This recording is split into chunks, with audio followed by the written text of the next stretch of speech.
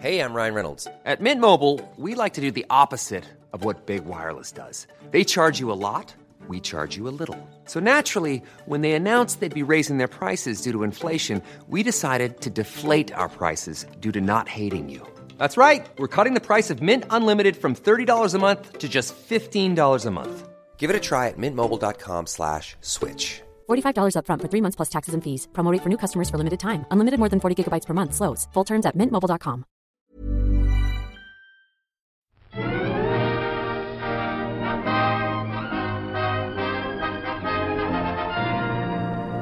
Hello and welcome to the All by the Popcorn podcast. I'm Alessandra.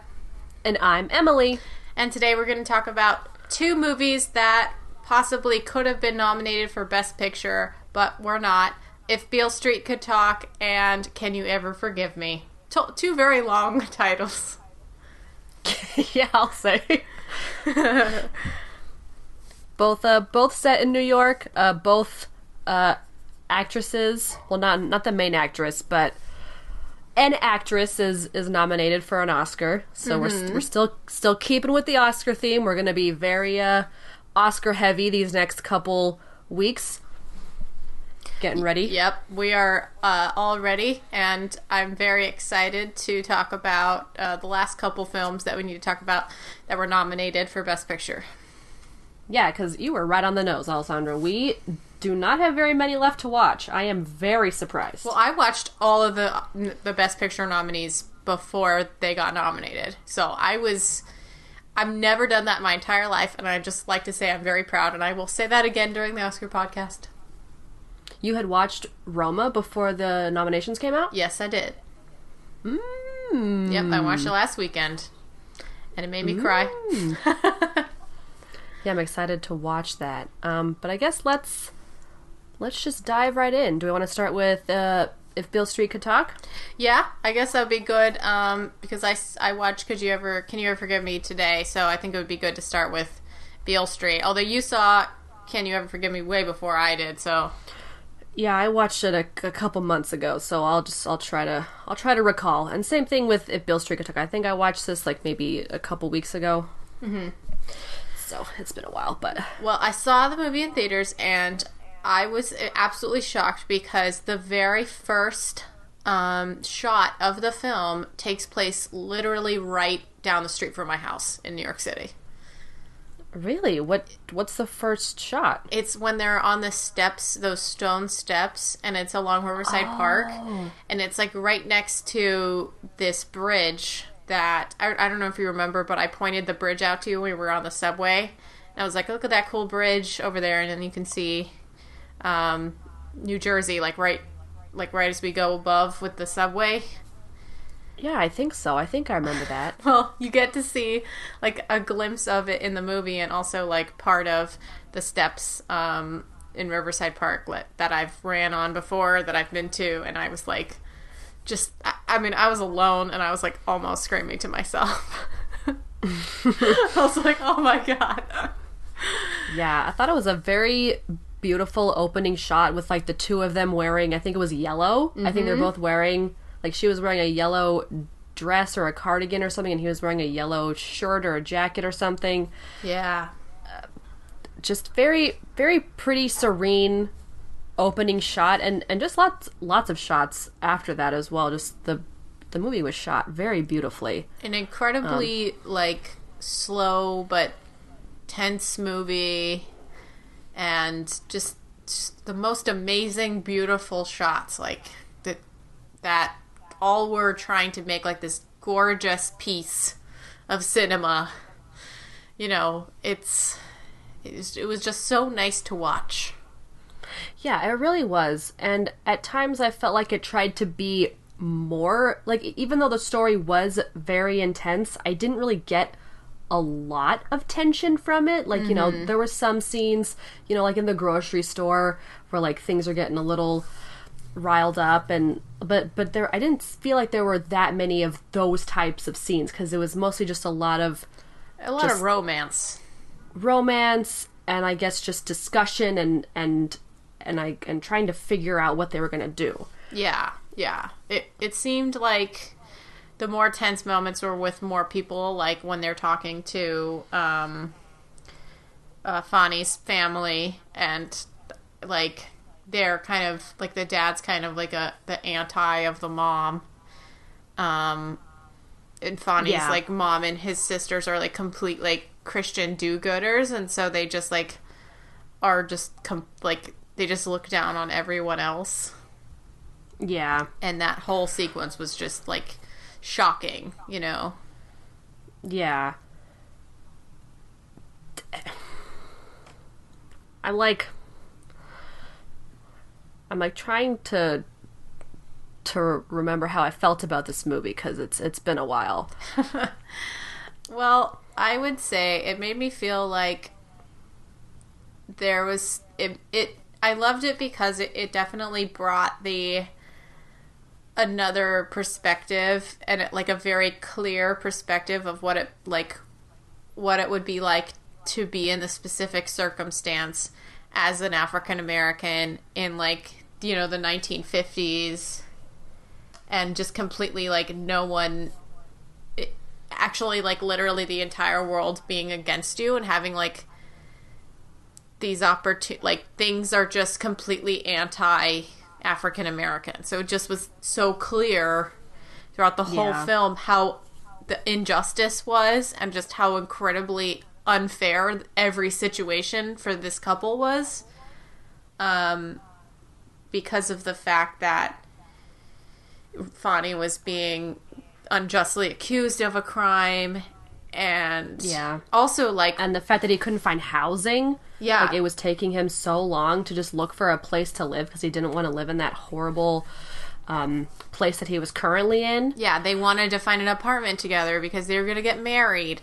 And then Tish had to work as a perfume lady, and she goes, like, she explains what it's like to be a black woman behind the perfume desk, and how the men and how different people interact with her. Yeah, and just, I mean, and her getting more and more pregnant throughout the movie, and just seeing how people react to her that way.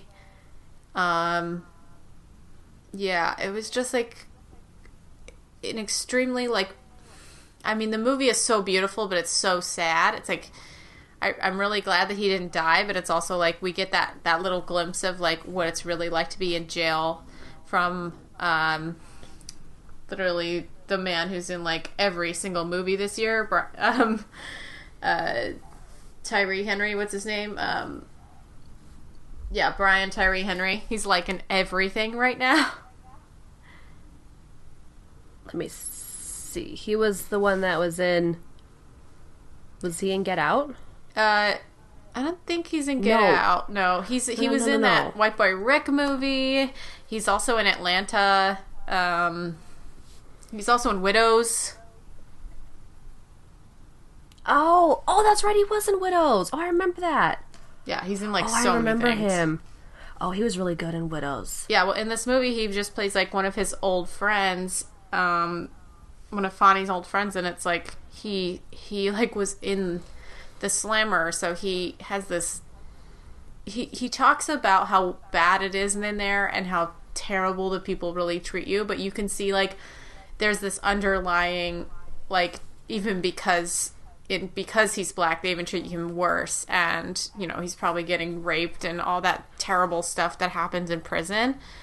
Yeah, and I guess they never, because the movie definitely appears to be, you're seeing everything through what's her name, Tish's eyes, like because they never show any scenes while he's in prison, like it's you all never from see anything. Tish and like and then you get Regina King when she goes down to Puerto Rico.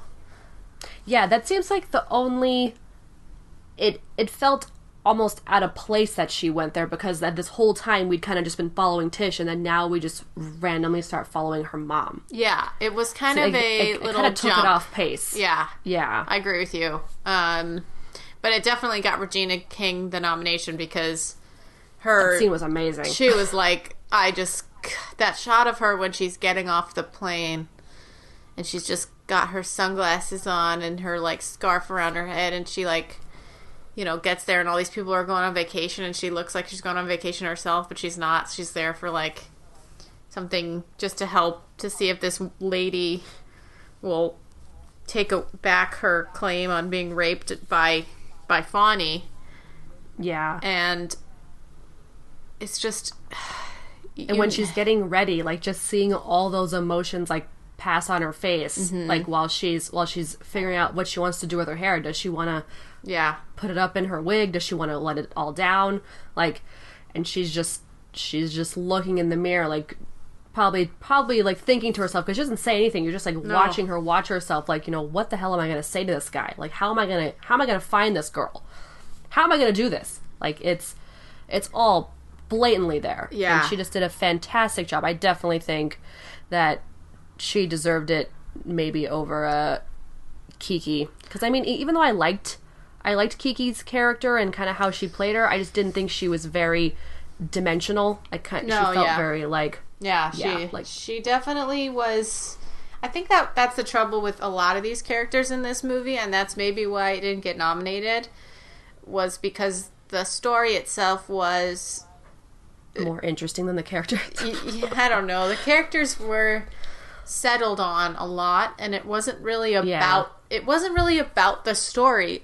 It was about the experience. So that's why we get a lot of experiential shots where, you know, we get Fonny and we get Tish looking at each other, gazing into each other's eyes, understanding why these two people fell in love, and we don't even really need a lot of explanation. It's just kind of clear how they feel about each other and the comfort that they get from each other. And so a lot of the movie is that side of the story. But then, you know, there's also other aspects of African American life and Black life, you know, in Harlem that I think make the movie what it is. It's like a picture. It's a picture of a time, you know? Yeah. Okay, yeah, I agree. Yeah. So that's why I didn't feel like the plot was really, like... It doesn't... I mean, it kind of has a plot.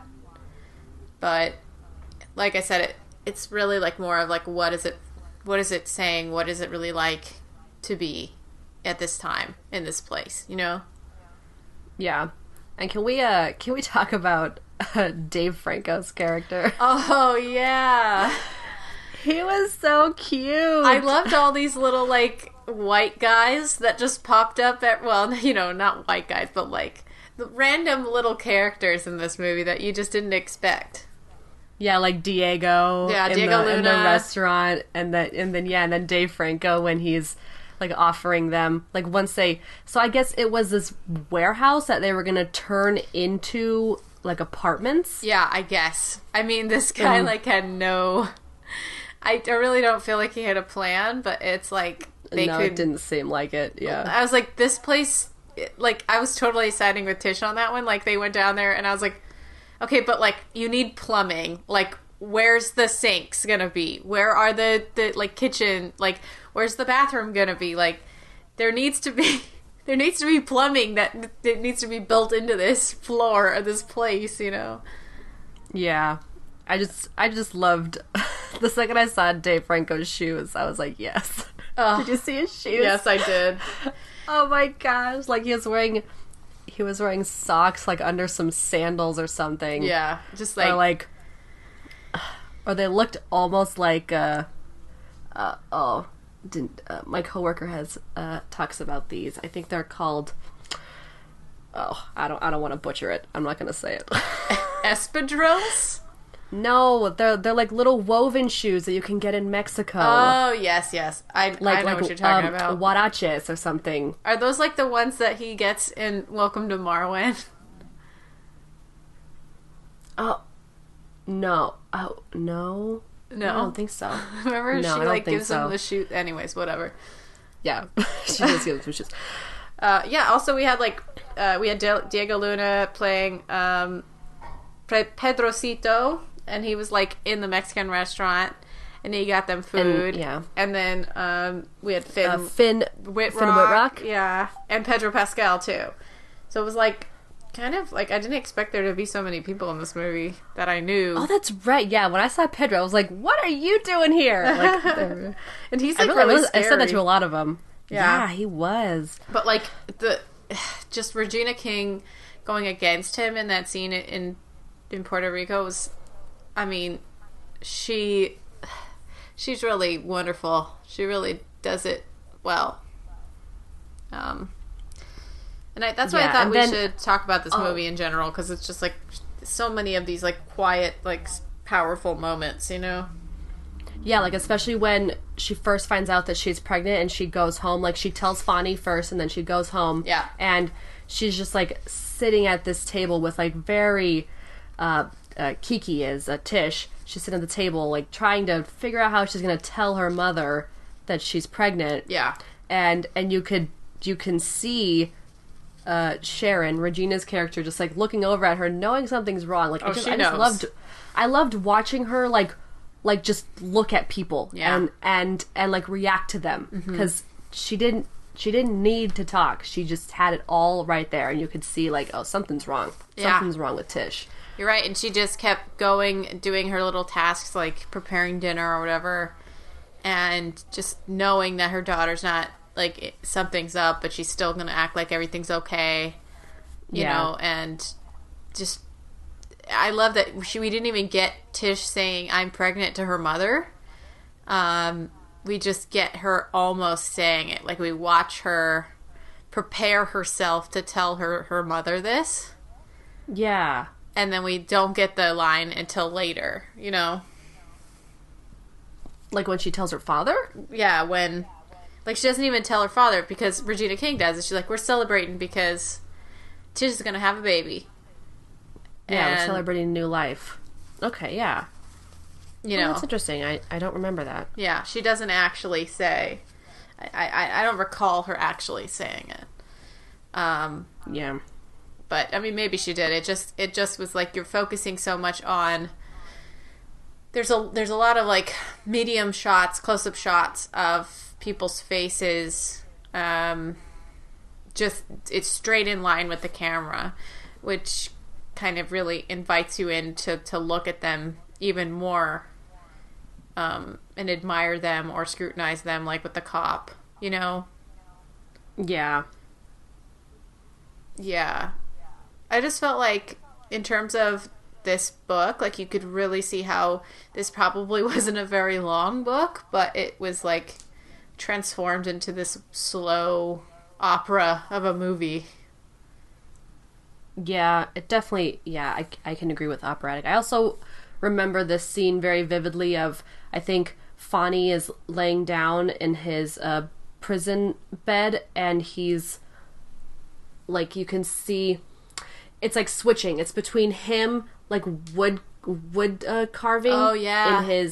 in his house, and like with all the smoke everywhere. I think he's like smoking, and there's like a beam of light coming in, and it's almost like dancing around him as like he's making this sculpture, and then just going back to him, like tears streaming down his face. Yeah. Very, very vivid. Like just very memorable scenes. Yeah. Even though, like, nothing, like, really plot-wise was happening in them. Just very beautiful. Yeah, it's just kind of like a slow transition from being in denial that this happened to him to kind of accepting it and, like, having to accept it in the end. And then, like, his son, like, only seeing him in jail, you know. That's right, because, unfortunately, in the end, they couldn't get him released. Yeah, I mean, it's, like, really sad and horrible, and, you know, it's just one of those things that you just watch and you're just like, this is the pain so many people have felt, and that's, like, you just are forced to sit with it the whole movie, about how wrong it is and everything. Yeah. Yeah, I thought it was really good. So, I just want to say how absolutely gorgeous Fonny was. Stephen James. Oh my god. Very beautiful. So gorgeous. Like, he's on screen so much, and all you get to do is just, like, stare at how beautiful he is. Yeah, with those great, like, just those long close-up shots. You Yeah. just see how beautiful everybody is. Yeah, you know how in the Moulin Rouge we get those really beautiful shots of Nicole Kidman, because you could tell that Baz Luhrmann was like totally in love with Nicole Kidman, so he just like has these really long, beautiful shots of her, and the lights all dramatic and stuff like that. Yeah. I feel like that's how Barry Jenkins feels, like, with all of his characters. He's just like, look how much in love I am with all these people. Like, let's just see them so beautifully for who they are. Mm-hmm. Exactly. Yeah. So it got a 87 Metascore, which is pretty high, and it is kind of a shocker that it didn't get nominated because it has such a high Metascore. Yeah, and I mean, I felt like there were a lot of aspects that were really good about it that would at least get it nominated. Yeah, but I guess it wasn't enough. I don't know. I guess not. Let me see. I guess Bohemian Rhapsody was enough. Oh my gosh. It's just so sad because I really enjoyed Bohemian Rhapsody, but I don't want it to win. I really don't think it deserves to win, but I loved it so much. Let's save it for the Oscar podcast. Oh, that's right. Shush. All right. Yeah, we'll save that. Let's see. I'm trying to see if there's one I like.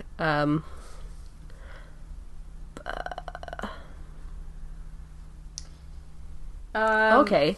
Here's what I feel like I agree with this one. The 83 Entertainment Weekly says, in some ways, if Beale Street Could Talk feels less like a movie than a well-staged, meticulously shot play, a period piece that floats beyond its specific time and place and into the realm of allegory. Yes, I remember reading that one. It is so true. It's basically an allegory, you know?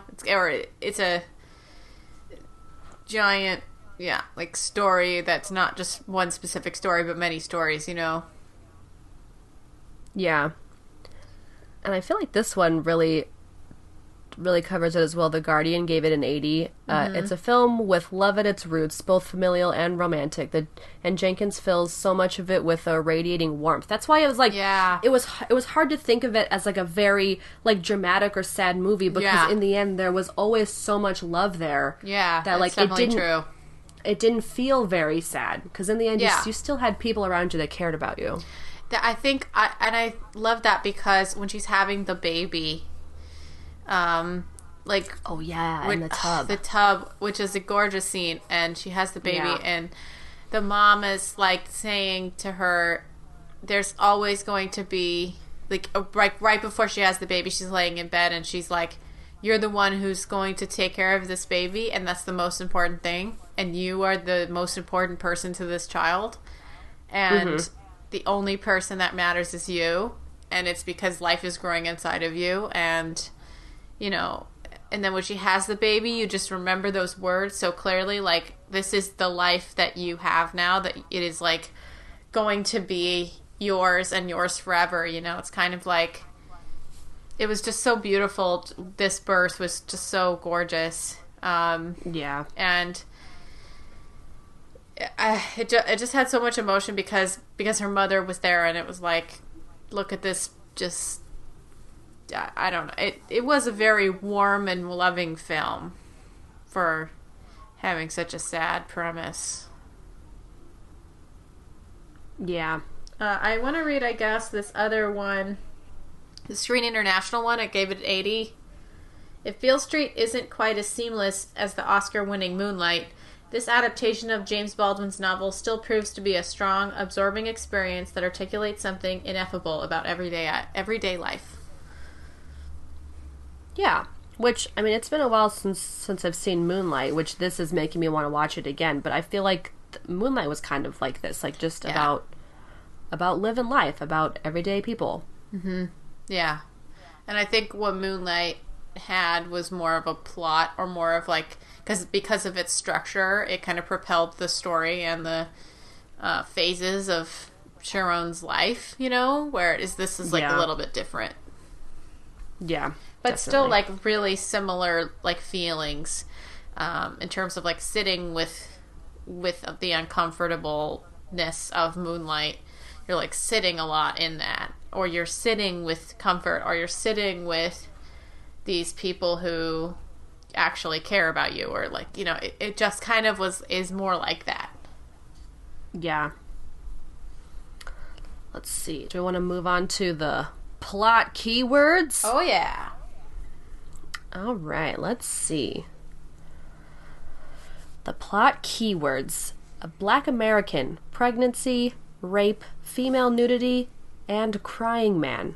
Does that feel like if Yeah. Beale Street could talk? I feel like love should be like the number one thing, like romance, I guess. Yeah, I'd say. The whole movie is a love story in itself, a love story with, you know, not just between the two main characters, but also the love between family members. You know? and the lives yet to come. Like it's, and just loving each other, really, even Yeah. in the worst of times. Even like friendship, like really close friendship, or, you know, acknowledging the other's existence.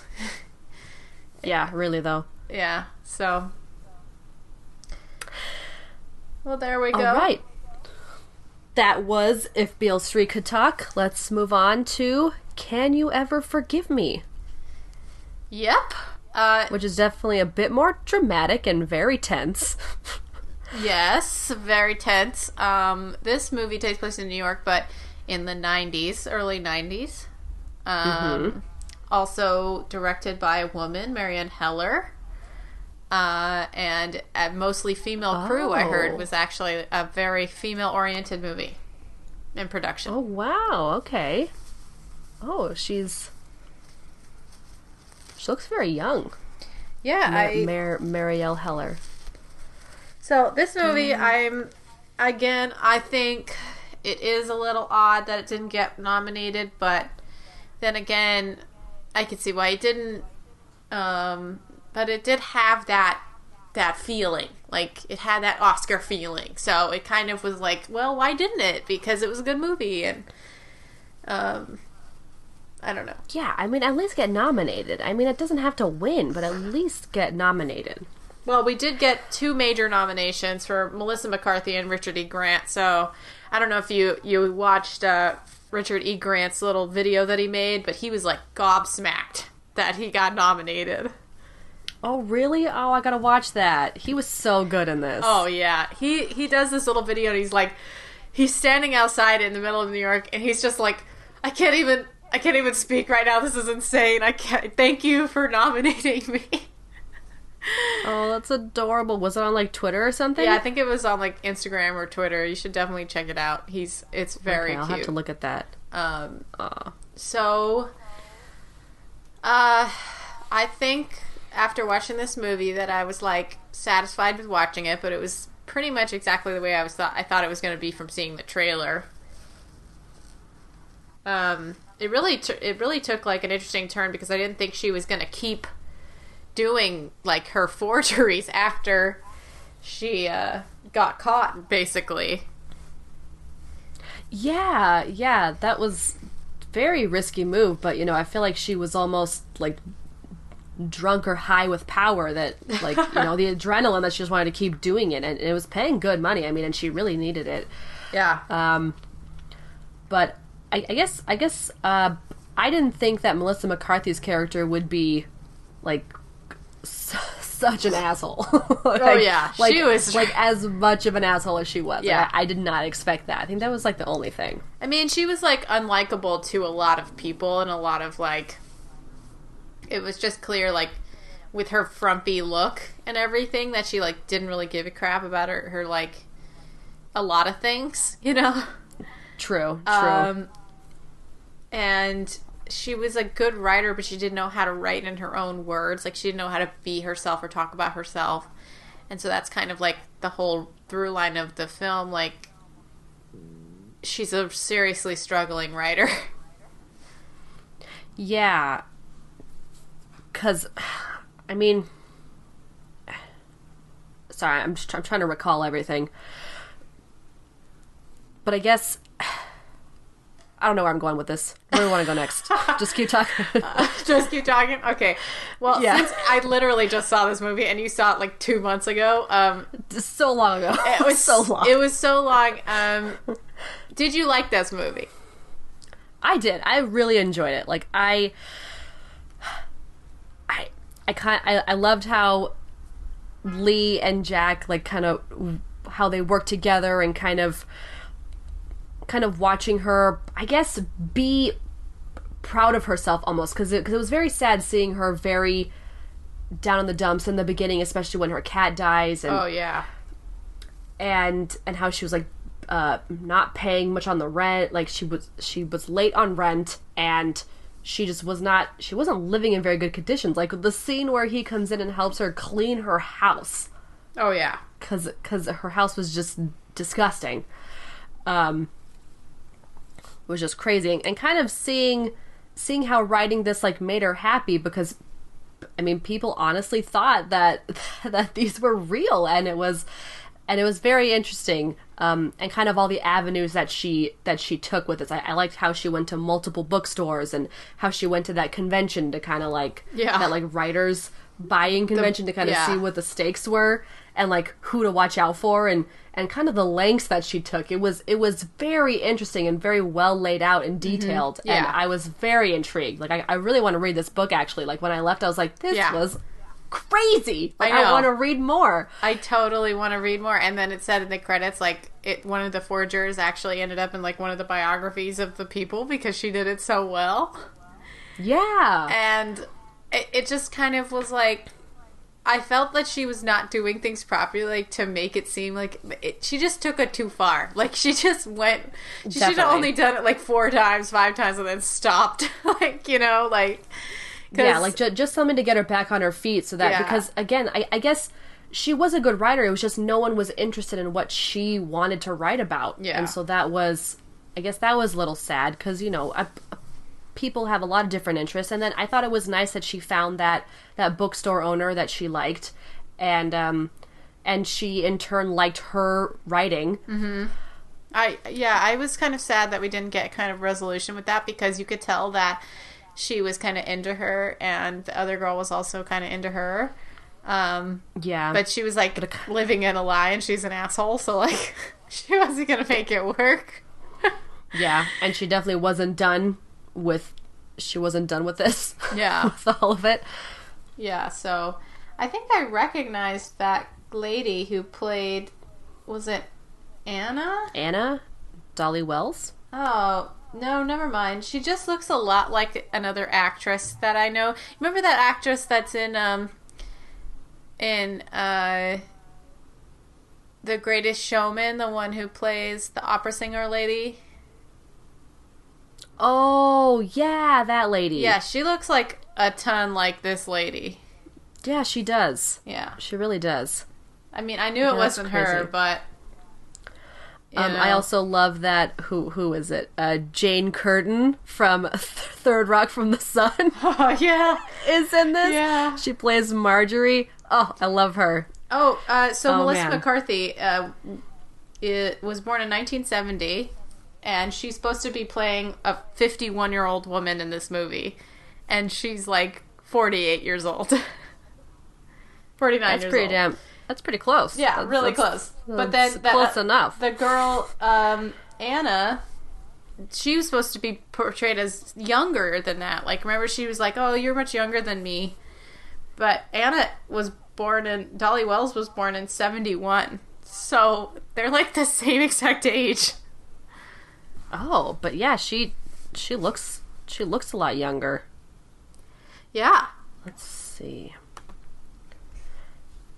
I was going to see if there's any cool trivia. I liked this movie because I did like the way it was laid out. I really liked the screenplay. I thought it was a fun, like, just to see where I could go, how she would get caught. And you knew she was going to get caught. But also Richard E. Grant was such a highlight of this movie because he was like a gay best friend, but in a so much more complex way. He was an older man. He was just really quirky and fucked up a lot and just completely like an energetic, attracting person. You know, like I think that's really what got him the nomination. Yeah, and he was a really great counterpart to Melissa McCarthy's character. Because honestly, if we just had a full movie of just Melissa McCarthy running around being an asshole, like I would have been way less interested. Yeah, like, you definitely would have hated her and have been like not on her side about things, you know. Yeah, but you definitely needed him there. Yeah. So I'm really glad that he got nominated because it's definitely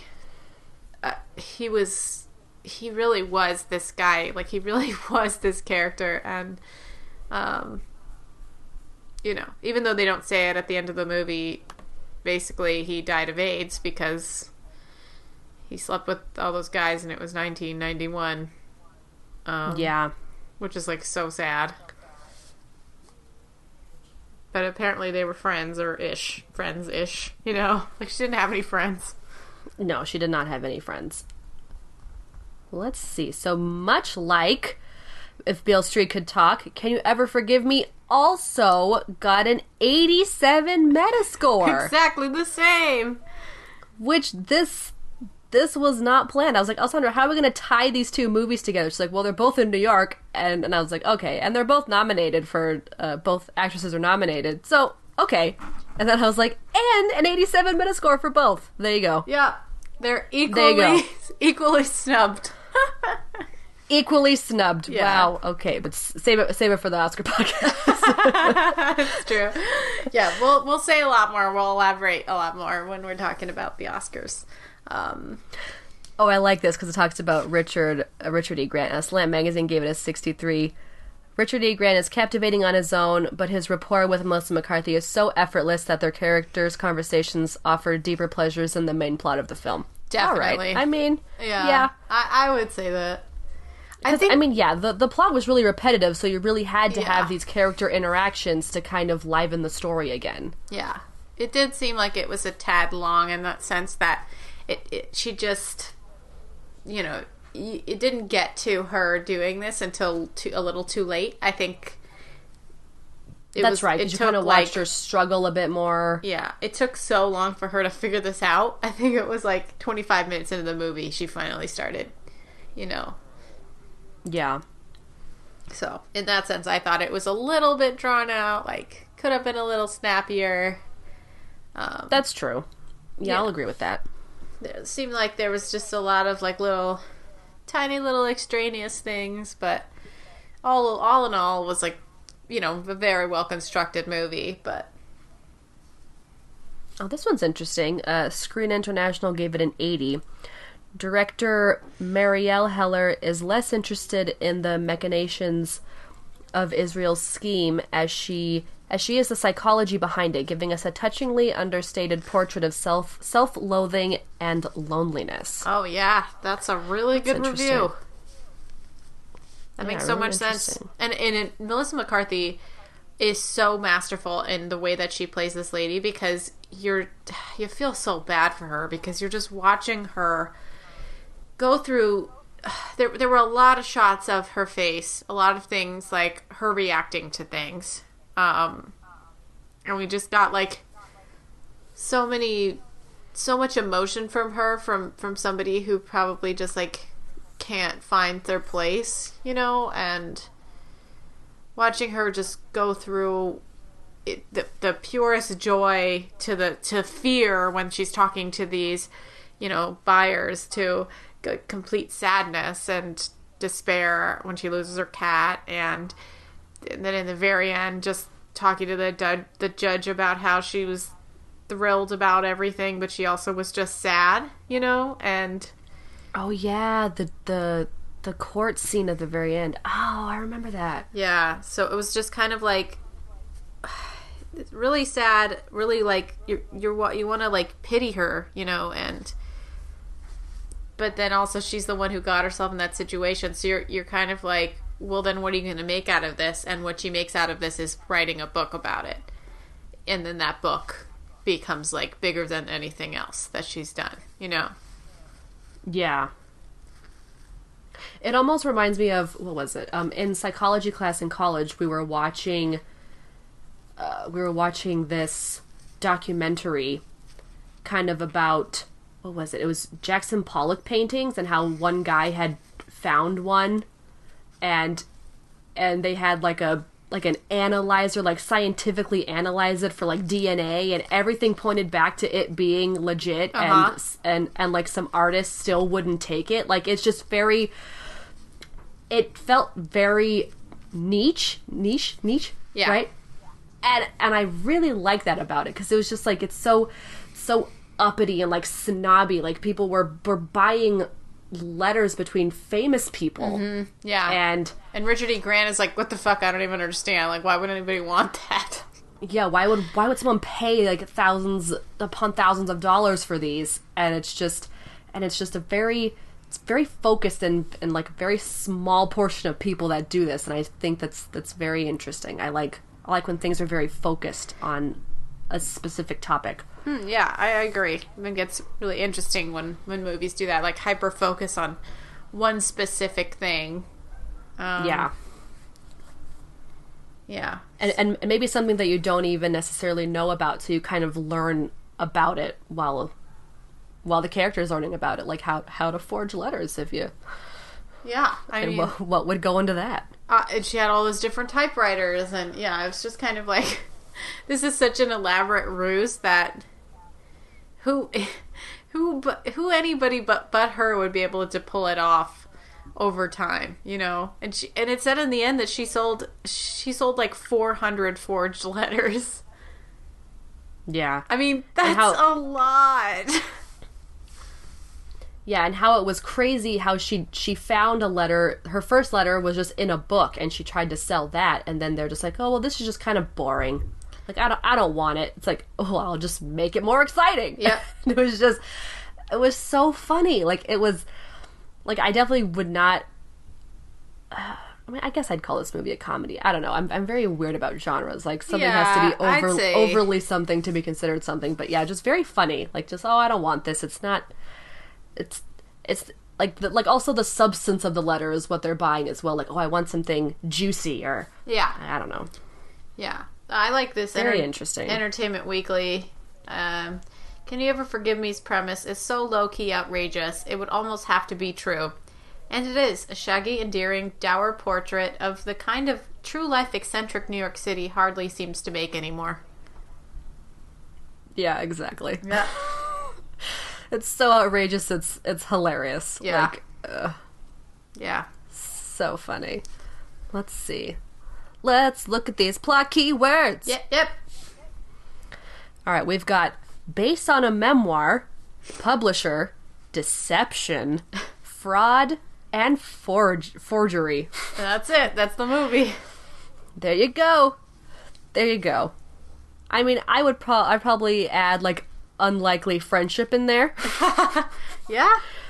The gays, you know. Yeah, a little bit of that. Yeah. Well, which is kind of a nice, because this movie is like, it's just subtly, I don't know. It is about two gay people. So it is an LGBT like movie. So it's like, that's also good, and that's also why it should have been nominated for an Oscar, because it's just got this, yeah, that's just the way it is, you know. She's shit at relationships, and he has a bunch of boyfriends, and he's old now. You know, it's just kind of like, that's it. Like, it doesn't ever really focus on it at all, other than when she's like having relationship issues that she just like doesn't understand why she can't ever be happy, you know. Yeah. Well, I don't have anything else to add. Or anything else, Alessandra? Yeah, no. Well, that was Can You Ever Forgive Me? Yeah, and if you haven't seen it and you just listened to our whole discussion, I would find it. It's a fun movie. I would watch it. Yeah, I liked it with like a tall glass of wine. Just sit down and watch this movie. Yes. Yeah, that's what I'd call this movie. Yeah. Yeah, that would be good. And if you would like to email us, you can email us at allbythepopcornpodcast@gmail.com or allbythepopcorn@gmail.com. Any comments or suggestions, or like anything you have to tell us about the Oscars. What do you think's going to happen this year? We'll find out. Yeah, let us know your theories before we officially record and post ours. We'd love to know what you guys think. But that's not going to happen for a couple more weeks still. But still, let us know. Let us know. If you want to get notifications on new episodes being released, you can follow our various social media. We've got Twitter @ByThePopcorn, Instagram @I'llBuyThePopcorn Podcast. Right? Yep. And then Facebook, just search All by the Popcorn Podcast and like our page. And if you liked this episode or any previous episodes, please leave us a review on Apple Podcasts. We would love to hear what you guys think. Yeah, thanks for listening, everybody. Talk to you guys next time. Bye! Bye!